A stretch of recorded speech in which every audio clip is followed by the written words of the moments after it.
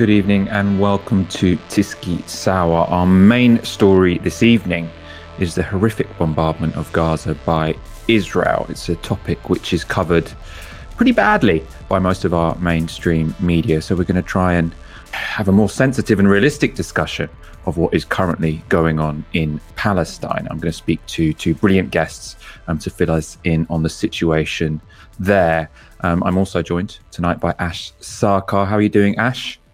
I'm all right, man. I was just missing you. Had to wait all the way to Wednesday to see you. Tried to cancel me, but I could not be cancelled. I did not try to cancel you. It was a simple shift. Me and Ash are going to be talking about some of the ridiculous ways that the Israeli bombardment of Gaza and the generalized settler colonial occupation of Palestine is presented in the Western press, and how it has actually been called out very, very effectively twice recently live on air. In the second half of the show, we have some Labour stories for you. Keir Starmer's poor ratings, worse than Corbyn. First story.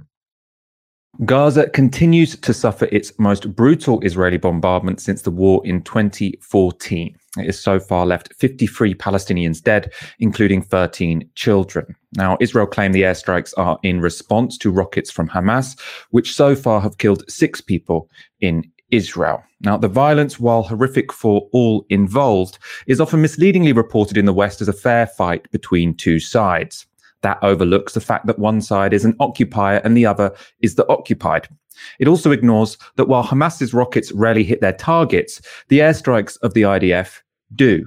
Meanwhile, Israeli bombs topple entire tower blocks.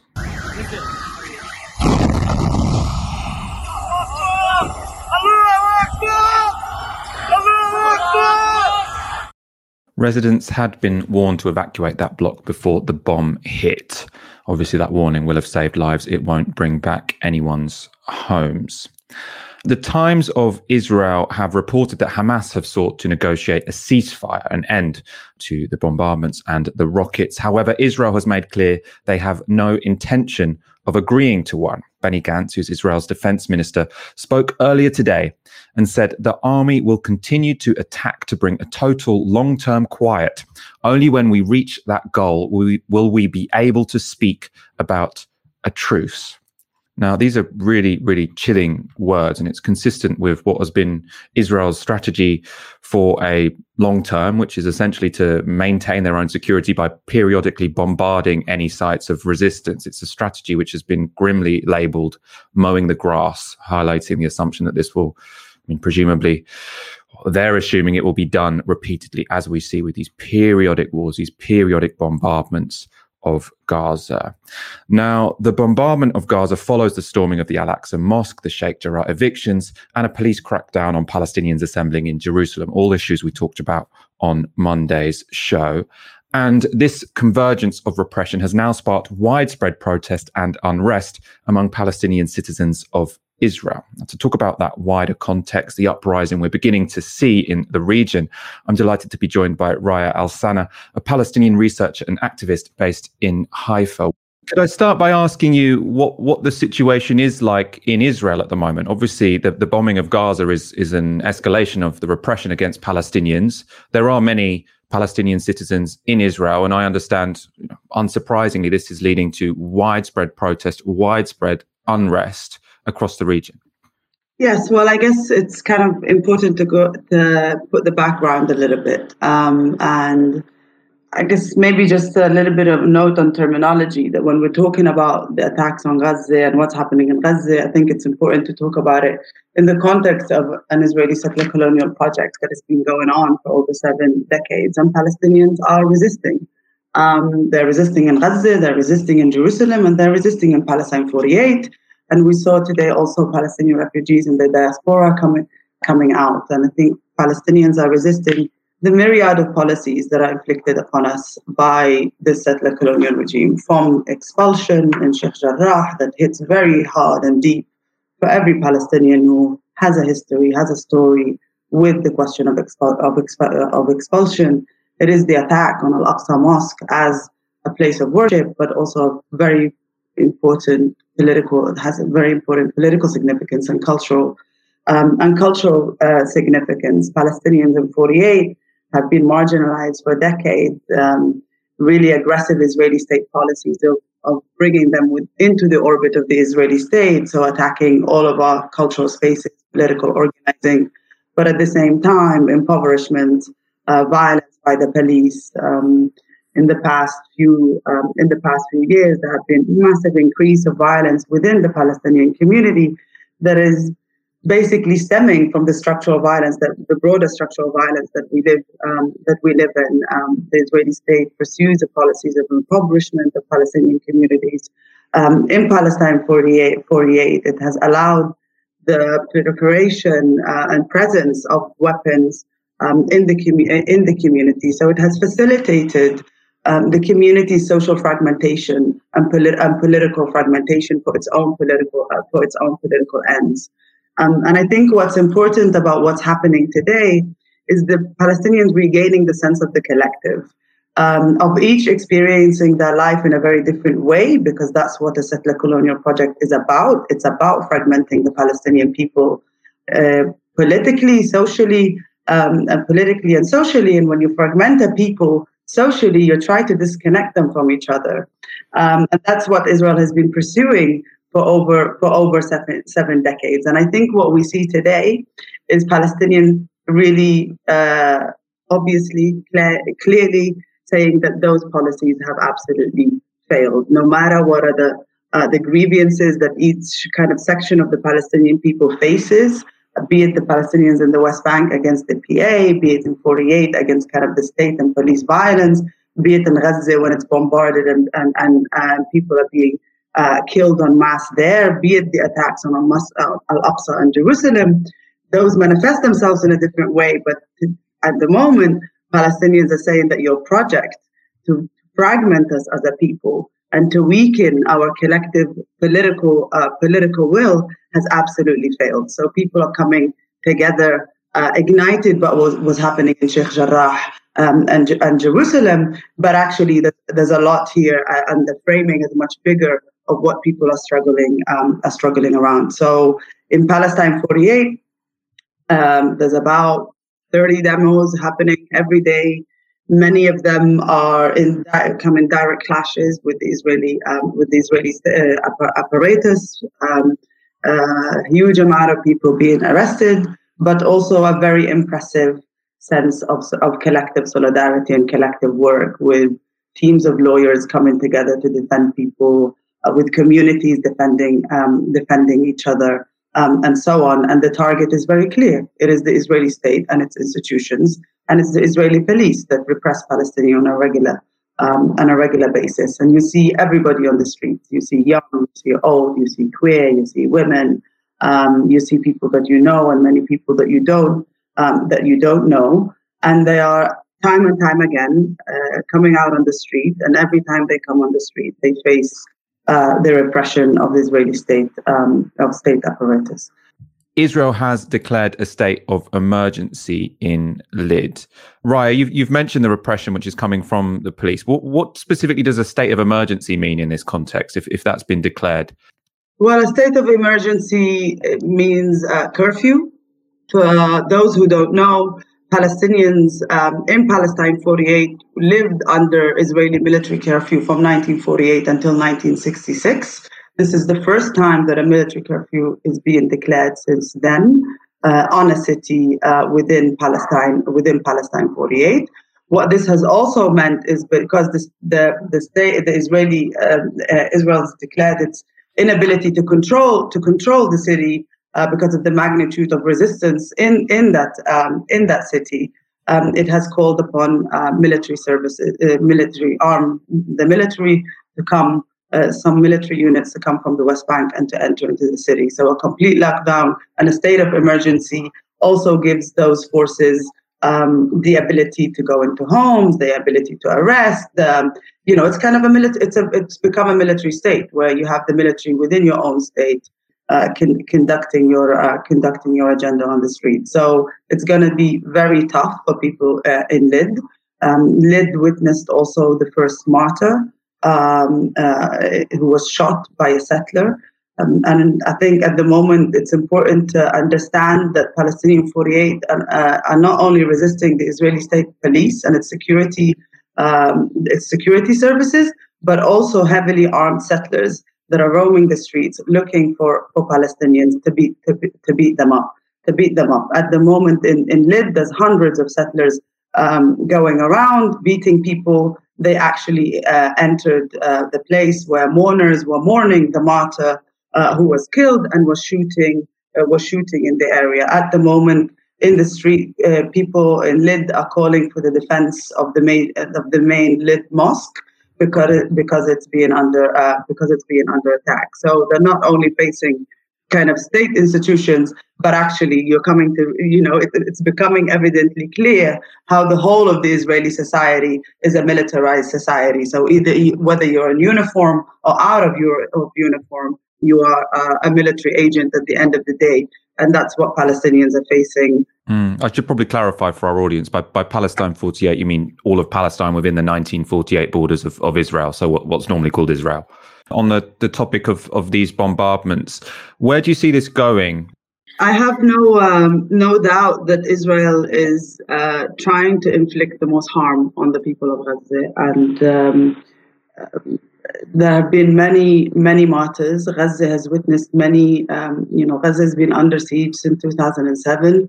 Life in Gaza is horrendous for many people living in Gaza. They've witnessed many wars that all of us can remember.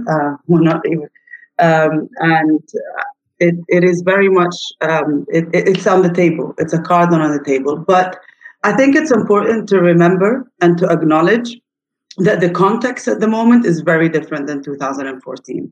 The context at the moment is that Israel is resisting Palestinians everywhere.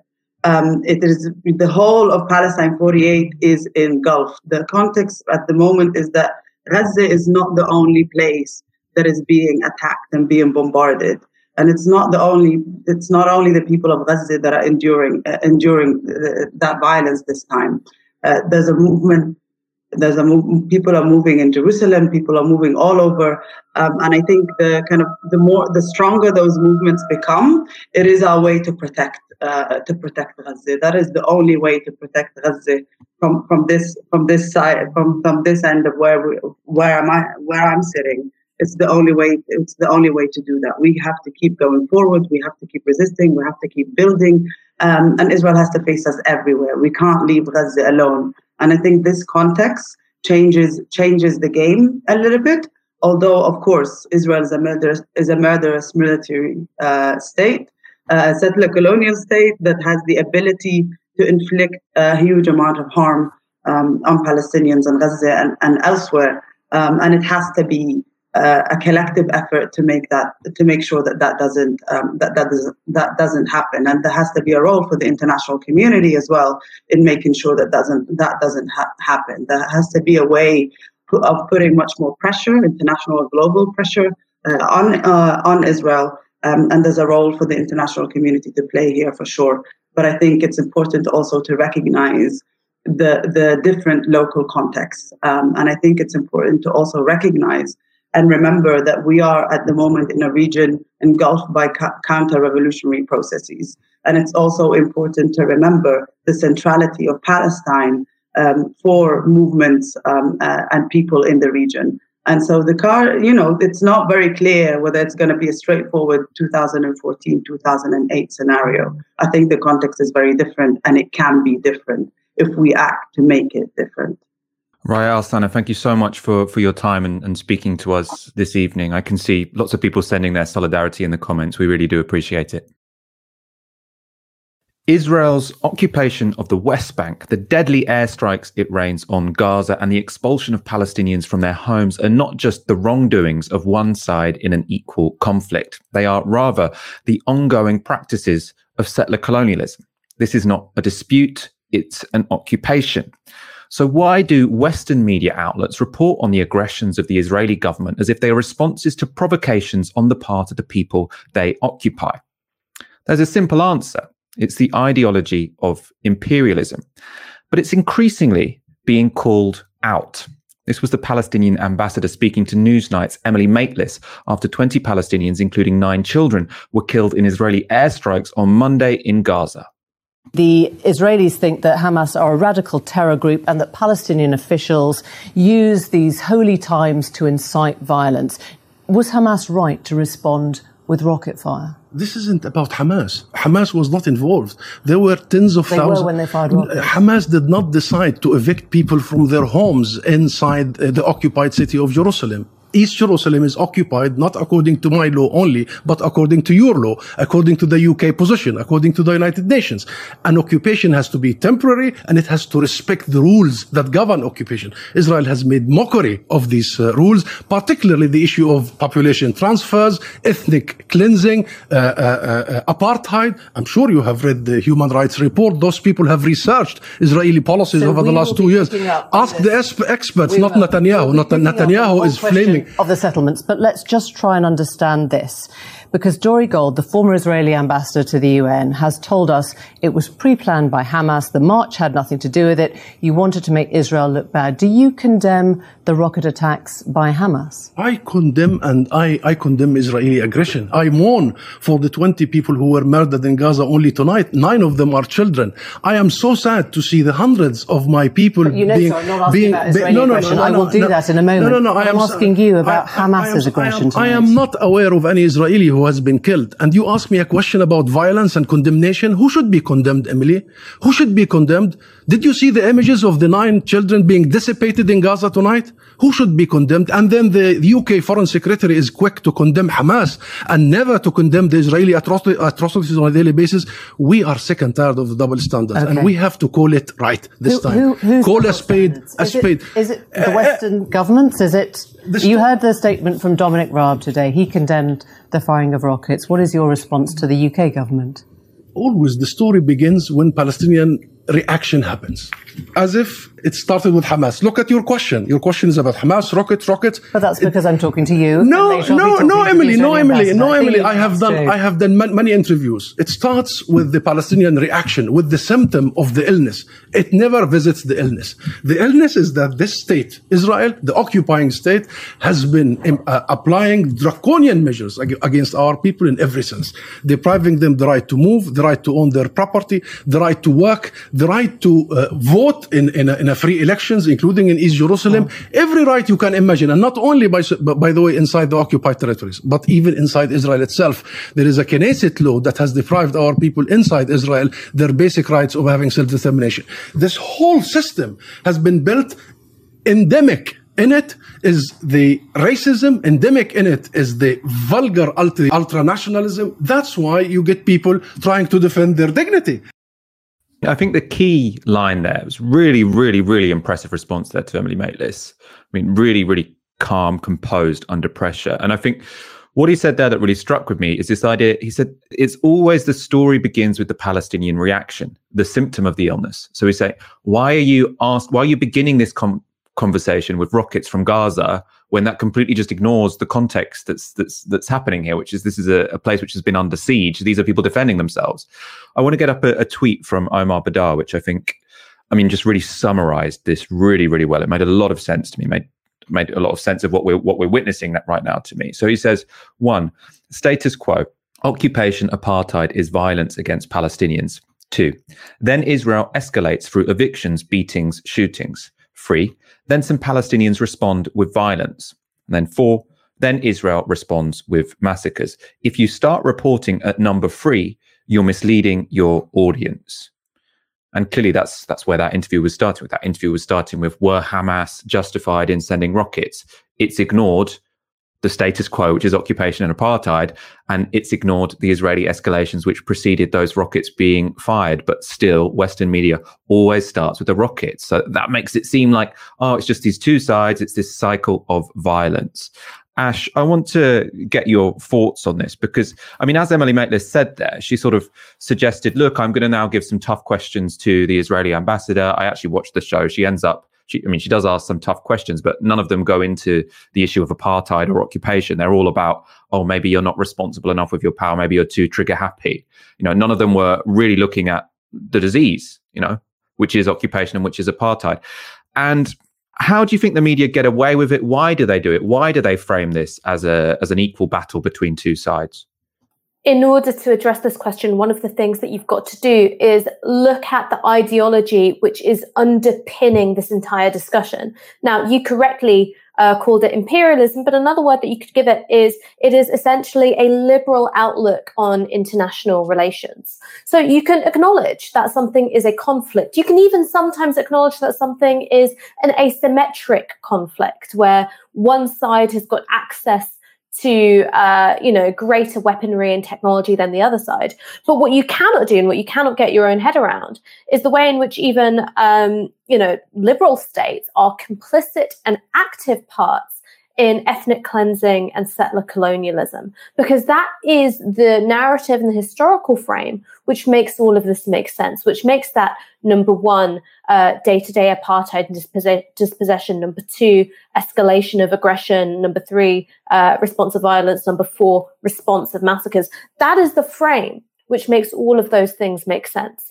And liberal media, and when I'm saying liberal, I'm not talking here in terms of, social democratic or what do you think about wealth redistribution. I'm talking about, in some ways that much looser ideological universe. Liberal media cannot make sense of this. It will not make sense of this, because then you have to ask the question of why. What was Britain's involvement in this? What was America's involvement in this? And how much do we put into maintaining a system of slow and then sometimes accelerated ethnic cleansing, where the day-to-day status quo of that system is apartheid? We do not have a media which is capable of addressing those questions. And as such, the humanity of Palestinians, and when I say humanity, I'm not just talking simply in terms of personhood. I'm talking humanity, the culture, the human rights, the right to self-defense, to resistance and self-determination.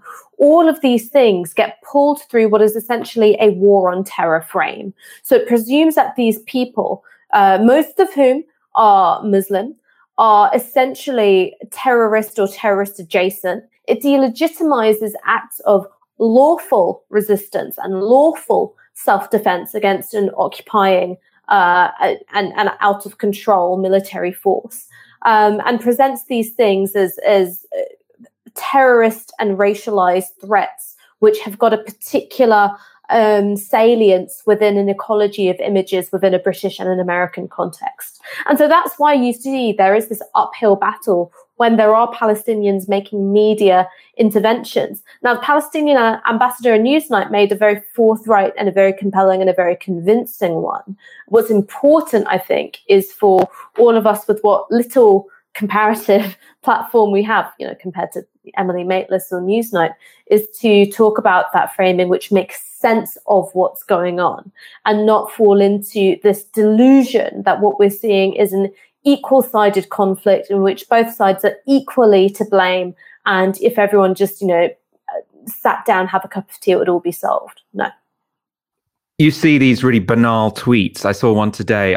I'm pretty sure it's David Aronovich at the Times, and he was saying, both the Israeli governments and Hamas, they're not working in the interests of their citizens. They're not the ones who are going to get bombed. It's just this sort of super banal, that the leaders are all irrational, and it's this cycle of violence. And it just, as you say, Ash, it doesn't make sense of what's going on because you're not looking at the real context. You're not looking at the real explanation.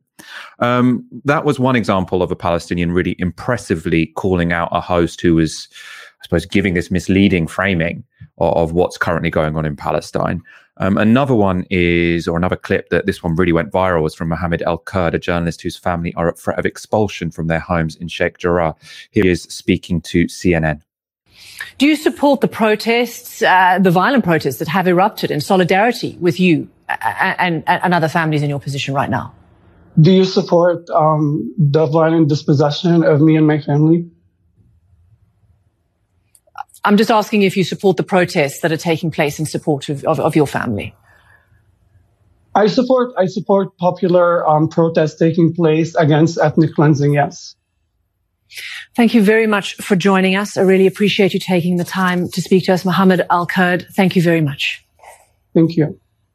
And that was such a powerful answer. Because, I mean, this whole idea, do you condemn the odd act of violence, or, I mean, systematic violence? Who knows? It's essentially saying, do you condemn resistance to apartheid, is essentially what the question she's asking. And it is a ridiculous question, and it should be called out as a ridiculous question. If what's going on is settler colonialism and apartheid, then for us to just constantly moralize about the tactics used by the oppressed, it's a distraction, essentially.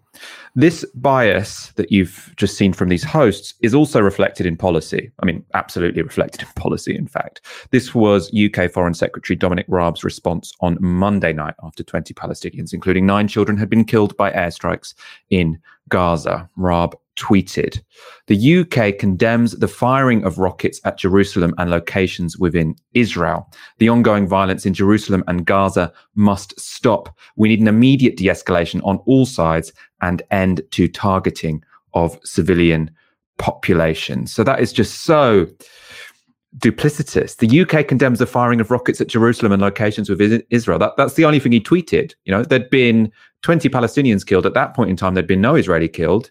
And he thinks that's a reasonable response. How more obvious could it be that you don't value Palestinian lives? Ash, I want to get your commentary on that tweet from Dominic Raab and that clip we just saw on CNN. Dealing with the Dominic Raab tweet first, there was a statement from an IDF spokesperson, and what it said was there is one address in Gaza. It is called Hamas. So if you want to talk about targeting of civilian populations, the entire nature of what's going on in Gaza, the fact that it is essentially an open-air prison where most of the water isn't even drinkable, where there's, incredible levels of deprivation and unemployment, and that is what it is like during peacetime. It is made that way. It is allowed to be that way because the West maintains and shares in this delusion that the entirety of Gaza must be considered a legitimate terrorist target. Now, that is not something which is legal under international law. There are rules in terms of armed conflict, in terms of distinction and proportionality. And even during so-called peacetime, even during times where there is not, the active bombardment of residential buildings, these rules of disproportionality and distinction are not respected. That's why it exists as an open-air prison in the first place. So talking about the targeting of civilians, as if there is any equality between the firing of rockets, most of which are caught and destroyed by the Israeli Iron Dome system, and what goes on in Gaza on a day-to-day basis is at best delusional and at worst actively complicit in racism, imperialism, and ethnic cleansing. And as for the CNN clip, again, another wonderfully strong intervention because it's a silly question. It's a fundamentally silly question because what you never hear and what you never hear put to spokespeople for the IDF or to the Israeli government is, well, what would you consider a proportionate response be to the ethnic cleansing of your people? Because then we can get away from this discourse, and it is a nonsense discourse which treats all acts of violence the same. Of course, in an ideal world, we think that all acts of violence should be considered with equal moral weight and equal political meaning. But we do not live in that world, and we do not live in that world because there is an uneven distribution of violence in the world. So in the face of your oppression, your dispossession, your bombardment and your arrest and your obliteration as a culture, what do you think is a reasonable means by which to express dissent and to resist that ongoing process? Now, that is, of course, an open political question. Where people draw the line is different, but it is, in fact, a political question and not simply a moral one, which means that you can look at what's going on, not just in Gaza, but across the occupied territories and issue a blanket condemnation, which is in effect a blank check for the ongoing abuse of power and ethnic cleansing perpetrated by the Israeli state and settlers. I mean, we've just been talking about how it's ridiculous to see all violence as the same because one side here is being occupied and one side is the occupier. In fact, though, most of the mainstream media and the big Western powers, they do the opposite. Basically, any violence by the occupier is legitimate and any violence by the occupied isn't. So it's completely through the looking glass. The best example of this was from this week. It was a response of Joe Biden's spokesperson on the Middle East to the airstrikes and the rockets we're currently seeing. We're speaking of the principle of self-defense. I'm asking if you think that the principle of self-defense applies to the retaliatory the airstrikes that they're conducting in response. Matt, this is a very fluid situation. I would hesitate to comment on operations beyond, the rocket fire that is clearly targeting innocent civilians in Israel. So I would hesitate to speak to specific operations that have just occurred. But the broader principle of self-defense is something we stand by on behalf of Israel and every other country. Do you think that an Israeli military response to the rockets coming in,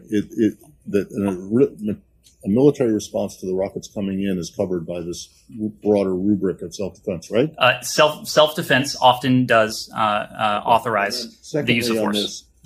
Thank you, Matt. I want to ask you about East Jerusalem, but let's talk about what you said about the principle of self-defense. Does that in any way apply to the Palestinians? Do they have a right to self-defense? Do Palestinians have a right to self-defense? In broadly speaking, Saeed, we believe in the concept of self-defense. We believe it applies to any state. I don't think that I certainly wouldn't want my words to be construed as. I understand. I want to ask you on Israel. I don't want to harp on this either, but the Israelis killed 13 people just now, including maybe 5 or 6 children. Do you condemn that? Do you condemn the killing of children? Saeed, I'm asking, do you condemn the killing of Palestinian children? Obviously, and these reports are just emerging, and I understand. I was just speaking to the team. I understand we don't have independent confirmation of facts on the ground yet, so I'm very hesitant to get into reports that are just emerging. Obviously, the deaths of civilians, be they Israeli or Palestinians, are something we would take very seriously. Okay. You're going to know as soon as I read what your answer was that there's a big problem with it. You said, well, not a problem, it just doesn't answer the question. We believe that it, meaning the right to self-defense, applies to any state. Well, you see the problem, right? Yes? Do you regard Palestine as a state? I wasn't referring. Do you think that? You don't in the context of the ICC and the UN. So are you saying that you do not? If it applies to any state, are you saying that Palestinians don't have a right to self-defense? I was making a broader point, not attached to Israel or Palestinians in that case. So they do have a right to self-defense. Matt, I'm not in a position to debate the legalities from up here. What our message is one of de-escalation. That was just disgusting to watch, actually, essentially. He's saying when Israel bombs Gaza, when Israel bombs Palestinians, that's self-defense. States have a right to self-defense. If they feel like they're at risk from rockets which are being fired, then they have a right to respond, essentially however they want. If they bomb tower blocks, so be it. That's the right to self-defense. He's saying, but the Palestinians, you see, they don't have a state. So they don't have the right to self-defense. All they have is terrorism. And so you can see this way whereby he has basically automatically legitimized the violence of the oppressor and automatically delegitimized the violence of the oppressed. That's why I say it's through the looking glass. It is, the precise opposite of what any moral compass should tell you in this situation. As Ash says, you can have legitimate debates about how oppression should be resisted, right? So there will be people that say, even if a people are colonized and oppressed, I'm not comfortable with them using violence. It's a fine position. But to say the oppressor can use violence, the oppressed cannot, and to almost have these sort of rules, which means that's by definition the case, it's just phenomenally disgusting, really. Ash, I want to bring you in on this because this isn't the Trump administration. This is the Biden administration. And we know that, on certain issues, when it comes to, fiscal policy, for example, they have been fairly progressive. And Biden is seen to be a president who does, listen to the left. But when it comes to foreign policy and policy on things like Palestine, it's hard to imagine a response that's more reactionary than that, really, isn't it? When it comes to America thinking that the security interests of Israel are in line with American geopolitical interests, this is, of course, something which extends for a much longer durée than the appearance of Trump. And it is truly, I think, an issue of bipartisan agreement. This is sometimes quite crudely, I think, understood as the power of the Israel lobby. But it's actually something which I think, you can understand through the power of America in the region of the Middle East, and seeing Israel as a vehicle for the advancement of American and more generally Western interests in the region.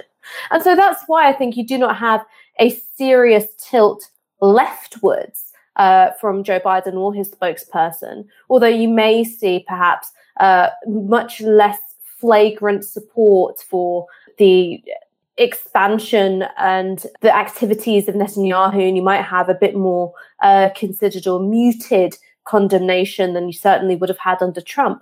But when it comes to the fundamentals about the recognition of a Palestinian state, the recognition of a Palestinian state and people's right to self-determination, to resistance, to self-defense, you are not going to see something which is all that different from what a Republican president or indeed what President Trump would say. I mean, in terms of people who pose as being progressive but are actually very reactionary when it comes to issues like this, I've just got one more example for you. This is Wes Streeting, just been promoted to the shadow cabinet, it's worth noting. He tweeted last night, "There can be no justification for the Hamas rockets raining down on Israel tonight. Friends of mine are cowering in shelters with their children." And he goes on, "Don't even bother with what about tweets. I wrote to the Foreign Secretary today about the loss of life in Gaza and related issues. I deplore those rocket attacks too. Some might treat this conflict like cheering on a football team. I don't. Try being consistent yourselves." Now, I mean, the first tweet there is what Ash was saying. He's flattening violence. To just completely decontextualize it, violence when you are resisting occupation and apartheid is the same as violence when you are trying to enforce occupation and apartheid, according to Wes Streeting in that tweet. And secondly, that second one, to say, if you see a difference between fighting apartheid and enforcing apartheid, that's essentially the same as supporting a football team. He is willing to belittle this issue to such an extent that he thinks that anyone who seriously cares about apartheid and colonialism and occupation is just doing this because it's like a game to them.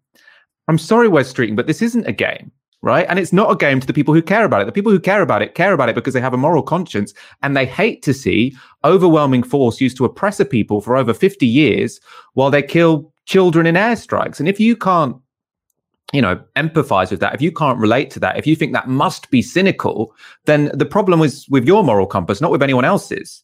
It makes my skin crawl, to be frank. Ash, I want you to interject. I want you to take over on the Wes Streeting issue from me.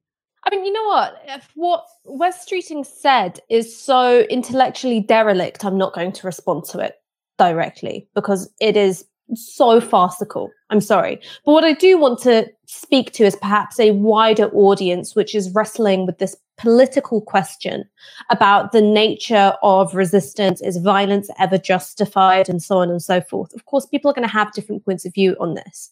And one of the things that I would like to draw attention to is something that Arundhati Roy wrote, which is that you can only go on hunger strike if you're not already hungry.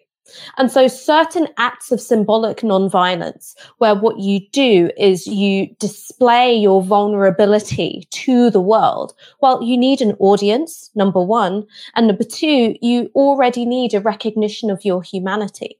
So if you don't have these things, what use is the spectacle of nonviolence in the face of violence? You might think that it means that you do have a certain moral integrity and it's always there, but in terms of effectiveness, in terms of survival, in terms of being able to actively resist your own ethnic cleansing and your own cultural obliteration and your own oppression by an apartheid system, well, no, it doesn't also do those things. And this is something which the left in this country, and when I'm talking about the left, I'm not just talking about the so-called hard left, I'm also talking about the social democratic left, the soft left. This was something which they understood perfectly well when it came to the struggle against South African apartheid. Now, Nelson Mandela is often remembered as akin to Gandhi. You know, he kind of fits in the same frame. Of course, he was leader of the armed wing of the ANC for quite some time. And during this time period, there was a sense that in order to support resistance of South African apartheid. There was a range of activities which were appropriate for an international community standing in solidarity. For instance, a boycott, divestment and sanctions movement, which was advanced by many people here in the UK. And there was also a sense that in the face of the daily brutality of apartheid, that you couldn't apply the same moral compass as you would for a liberal democracy which has some recognition of civil rights, democratic rights, and shared humanity, that you cannot apply the same moral standards in terms of resistance and political activity. And I think that whatever side you come down on this question of political violence, specifically with regards to Palestine, that is the frame of mind that you need to be in. You need to be thinking critically, and you need to think about just what it is your demand for performative acts of nonviolence is really about. And is it fundamentally about trying to appease your own sense of having internalized this narrative about Palestinians as being war on terror adjacent, of being, kind of inherently terroristic and having to demonstrate their own amenability to liberal values before you recognize their humanity? I think that's something that's worth thinking about for the left. And that's something which I think is much more worth commenting on than, frankly, idiotic tweets by Wes Streeting. I apologize sincerely for subjecting you to Wes Streeting's tweets. I know you try very hard to avoid those in your daily life. It's been a bad week for Labour and Keir Starmer when it comes to election results and polls. In last week's local election, Labour lost 326 council seats, while the Conservatives gained 235. Labour also lost a considerable number of seats to the Greens. You can see they added 88 councillors to the number they already had. Now, the results were the worst showing for a leader of the opposition in their first round of local elections in over 40 years. So in those elections, the ones that just happened, Labour lost 7% of their councillors. Now, we've got the data from 1984 of the seats lost or gained by leaders of the opposition in the first local elections of their leadership. And no one has done this badly. Jeremy Corbyn lost seats in the first election as his leader of the opposition, which was historically quite poor. Keir Starmer, much poorer, much worse. Ed Miliband increased Labour's councillors by 9% in his first set of council elections. As you can see, Tony Blair did quite well in 1995. So all of this shows us when it comes to electoral performances, Labour under Keir Starmer is looking historically bad. But what about Keir Starmer himself? Now, the argument you'll often hear from Labour's centrists is that Keir Starmer is actually fairly popular. Labour are just struggling because they have a tarnished brand. Unfortunately for Sir Keir, that claim is not borne out in polling data. And in the wake of last week's council results, his personal ratings have continued to go south. How do we know this? YouGov regularly asks voters the following question. Do you think Keir Starmer is doing well or badly as leader of the Labour Party? Now, in their latest survey from the 10th of May, just 17% said he was doing well, which is down 9 points since April the 12th. In that same survey, 65% said he was doing badly, which is up a huge 15 points from April 12th. That gives Starmer a net approval rating of -48, his worst ever with YouGov. -48, that's pretty bad. Now, how does this compare with the historically unpopular, the unelectable, the disastrous Jeremy Corbyn? Well, if we compare like with like, so that's their ratings at the same point in their leadership, it turns out that Starmer comes out worse. So this is the ratings that Corbyn had in September 2016. Again, not very good. 21% of people thought he was doing well. 61% of people thought he was doing badly. Not good. Those are bad ratings. They needed improving. Keir Starmer, though, it's worse. So only 17% of people think he's doing well at his job. 65% think he's doing badly. So this is the man who was elected to be leader of the Labour Party precisely because he would be better at the media. He'd be better at communicating to the public. He'd be more confident, competent, and popular. And it turns out he's doing worse than Corbyn. And when it comes to public opinion, obviously Corbyn had some achievements to put to his name, even when he was, quite unpopular. He, brought new ideas back into the mainstream. What has Keir Starmer achieved other than people not really liking him? Now, Ash, I want to bring you in on this because on one level, I'm quite impressed with Keir Starmer. And that's because I seriously didn't believe you could end up with ratings quite this bad without a systematic smear campaign against you. Keir Starmer has done this all of his own accord. He didn't have any help in becoming this unpopular. It was just him. All of us were guilty of vastly overestimating Keir Starmer's competence because it was a creature of pure aesthetics. He was a man who came along, said, I am competent. And we all went, yeah, that sounds like the kind of thing a competent person would say. It was something that was reinforced, of course, by his main cheerleaders, his team, and lobby journalists. Everybody absolutely raced to fall over themselves, calling him forensic and, just this image of professionalism and electability. And then the problem is that he turned out to be not particularly electable because people won't vote for him, and not particularly professional because he keeps doing things badly. And so when that's your offer to people, and it's not really based on values, it's not really based on an attractive political culture, and it's certainly not based on a policy vision about how you're going to improve this country, once those things melt away, what are you left with? You're left with somebody who looks a bit tetchy, who comes across like a deputy head teacher who's just lost control of the school assembly, and what's more, everybody can see it. And that's the problem, I think, of having a Labour leadership which goes, we can win things, is when you don't. And when you don't, because I think there is this historic material realignment in English politics, and you don't have anything to speak to those chasms in terms of home ownership and values and concentrations of young voters, then you just look like a stuffed suit. You've got nothing for you. So in a way, yeah, I'm impressed by how fast it's fallen apart for him.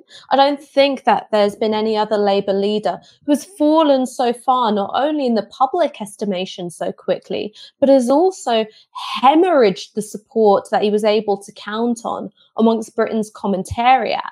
And the sad thing for him is that he doesn't have this lively, passionate grassroots movement to back him up, because he spent the last year of his leadership going, I'm embarrassed of you. You're too woke. You're too urban. And those of you who voted for my predecessor are probably all anti-Semites. Now, that means that you don't have this really vibrant movement to ride into the rescue and do all the stuff that you can't achieve through media interventions anymore.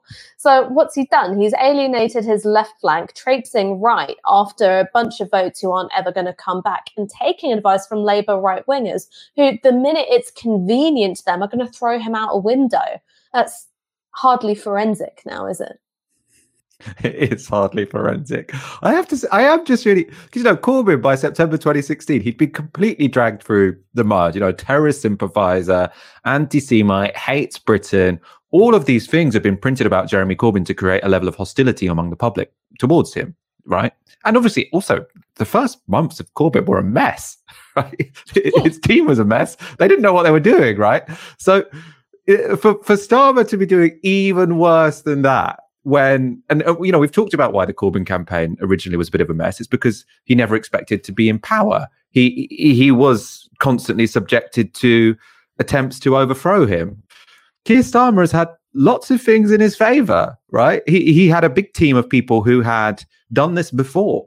Peter Mandelson he's brought in. He knows how to lead a party. Got terrible politics, but he knows what he's doing. They're not completely new to all of this. And the press have gone really, really lightly on them. And they're doing even worse than Jeremy Corbyn.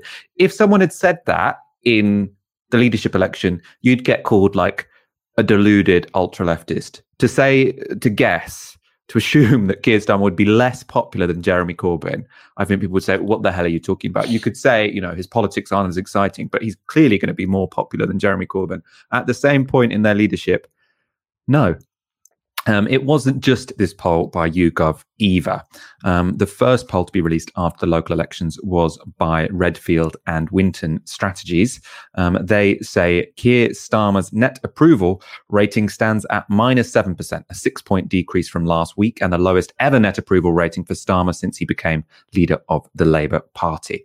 Now, obviously, they use a slightly different method to YouGov or ask a slightly different question, which means that their approval ratings, while still low, are not as low as YouGov had them for. I'm not sure the precise comparison with Corbyn there. I think that's a new company, so they probably didn't have him then. In that same poll, we can see the effect the local elections and the fallout from them had on voting intention. So this is the latest from Redfield Winton. The Conservatives are up 5 on 45%. Labour are down 4 on 34%. This often happens after elections. People think, the Conservatives are winners. Maybe we should vote for them. The Labour Party, they're losers. Why would we vote for them? You'll remember, after the 2017 general election, that's when Labour's polling was super, super high because people are like, actually, this party's serious. Other people like them will pile in.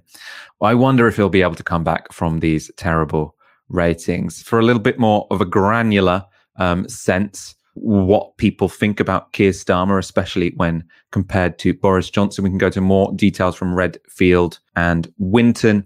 So they asked voters or respondents, who do you think best embodies the following characteristics? And they included stands up for the interests of the United Kingdom, can build a strong economy, is a strong leader, can work with foreign leaders, understands the problems affecting the UK, represents change, has better foreign policy strategy, tells the truth, and cares about people like me. So there's lots of these, and you can see them all. There's only one in which Keir Starmer comes out ahead of Boris Johnson, and that's that he is in better good physical and mental health than Boris Johnson, according to the public.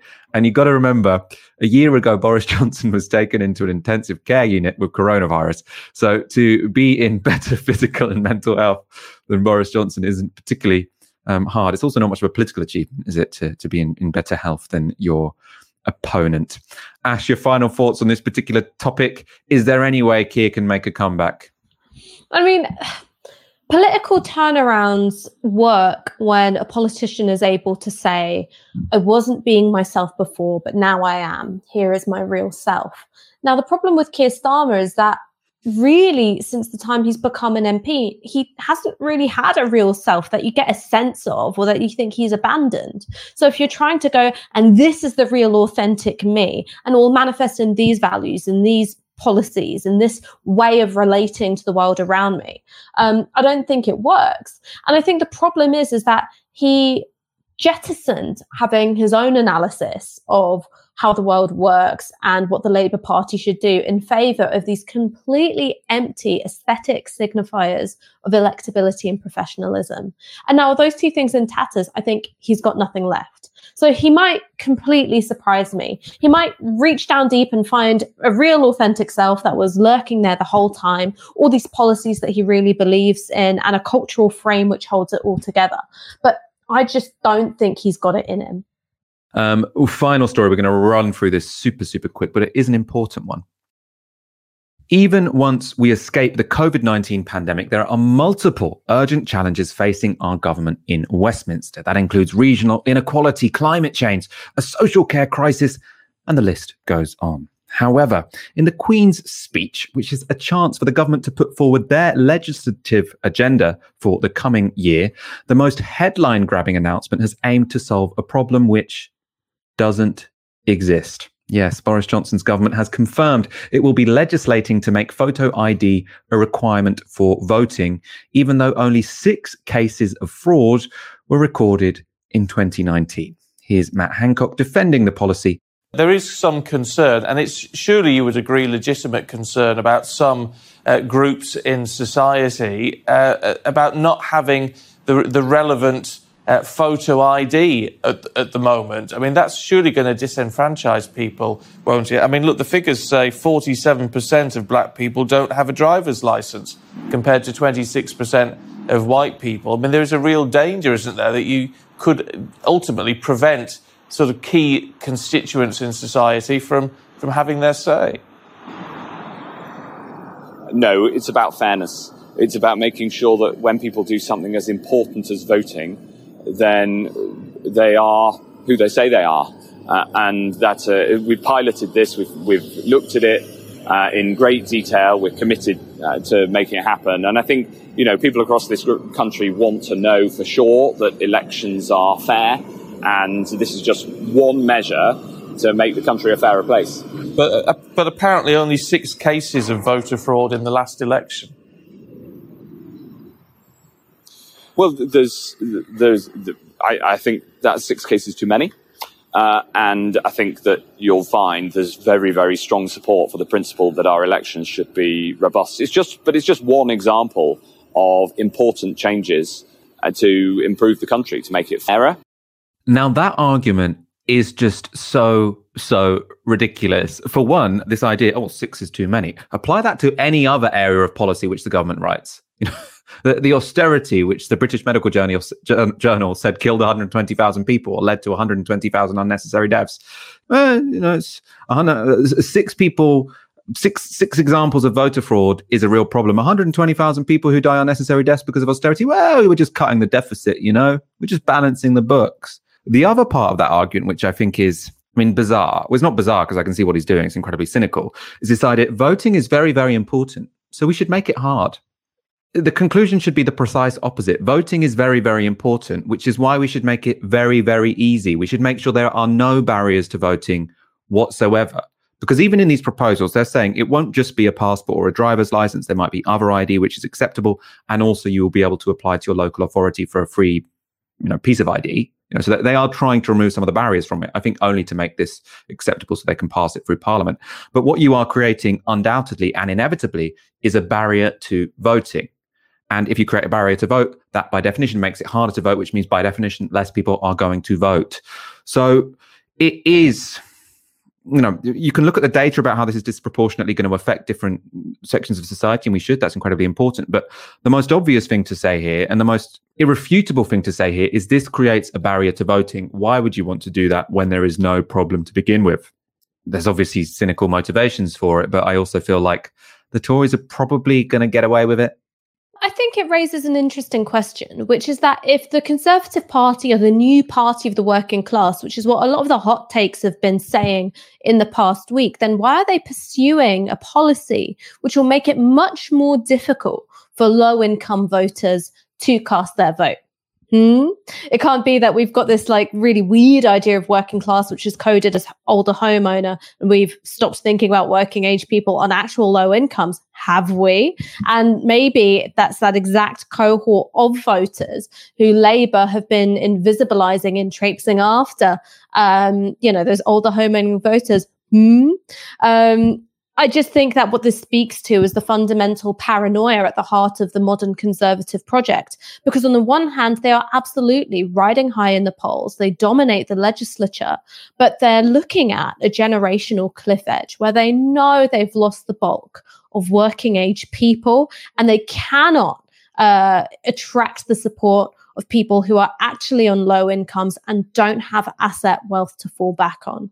And so that's why you see this measure, which disenfranchises low income people, disenfranchises first time voters, and disenfranchises disproportionately people of color as well. It's because they look at the shifting demographics in this country and they're scared. This isn't the bold swagger of a confident Boris Johnson who's, striding around the red wall like a colossus. This is a deeply paranoid and afraid political project. Max counter with £10. I don't support voter ID at all, but this may actually be an own goal for the government. The process of obtaining ID may actually discourage older voters who may be more inclined to vote Conservative. I think older voters I think they tend to be more organized because they tend to be less chaotic. For me, I think the barrier to voting here is going to be, I probably lose stuff less as I get older, but, especially when I was in my 20s, I just couldn't, I'd lose my ID all the time. So it could easily be the case that, in the 2 weeks before the election, I just lost it and forgot to replace it. That to me is the barrier. It's more people with chaotic lives than anything else, which I think will, benefit the Conservatives, which is why they're pushing this through. Let's wrap up there. Ash, it's been a pleasure to be joined by you on a Wednesday as a change. You'll be back on Monday, I trust. Oh, thank you for having me back. You exiled me from Tisky, but I've won a place in your good graces again. I've come crawling back for more with my tail in between my legs. You've been watching Tizki Sal on Novara Media. Good night. This broadcast is brought to you by Novara Media. Go to novaramedia.com/support.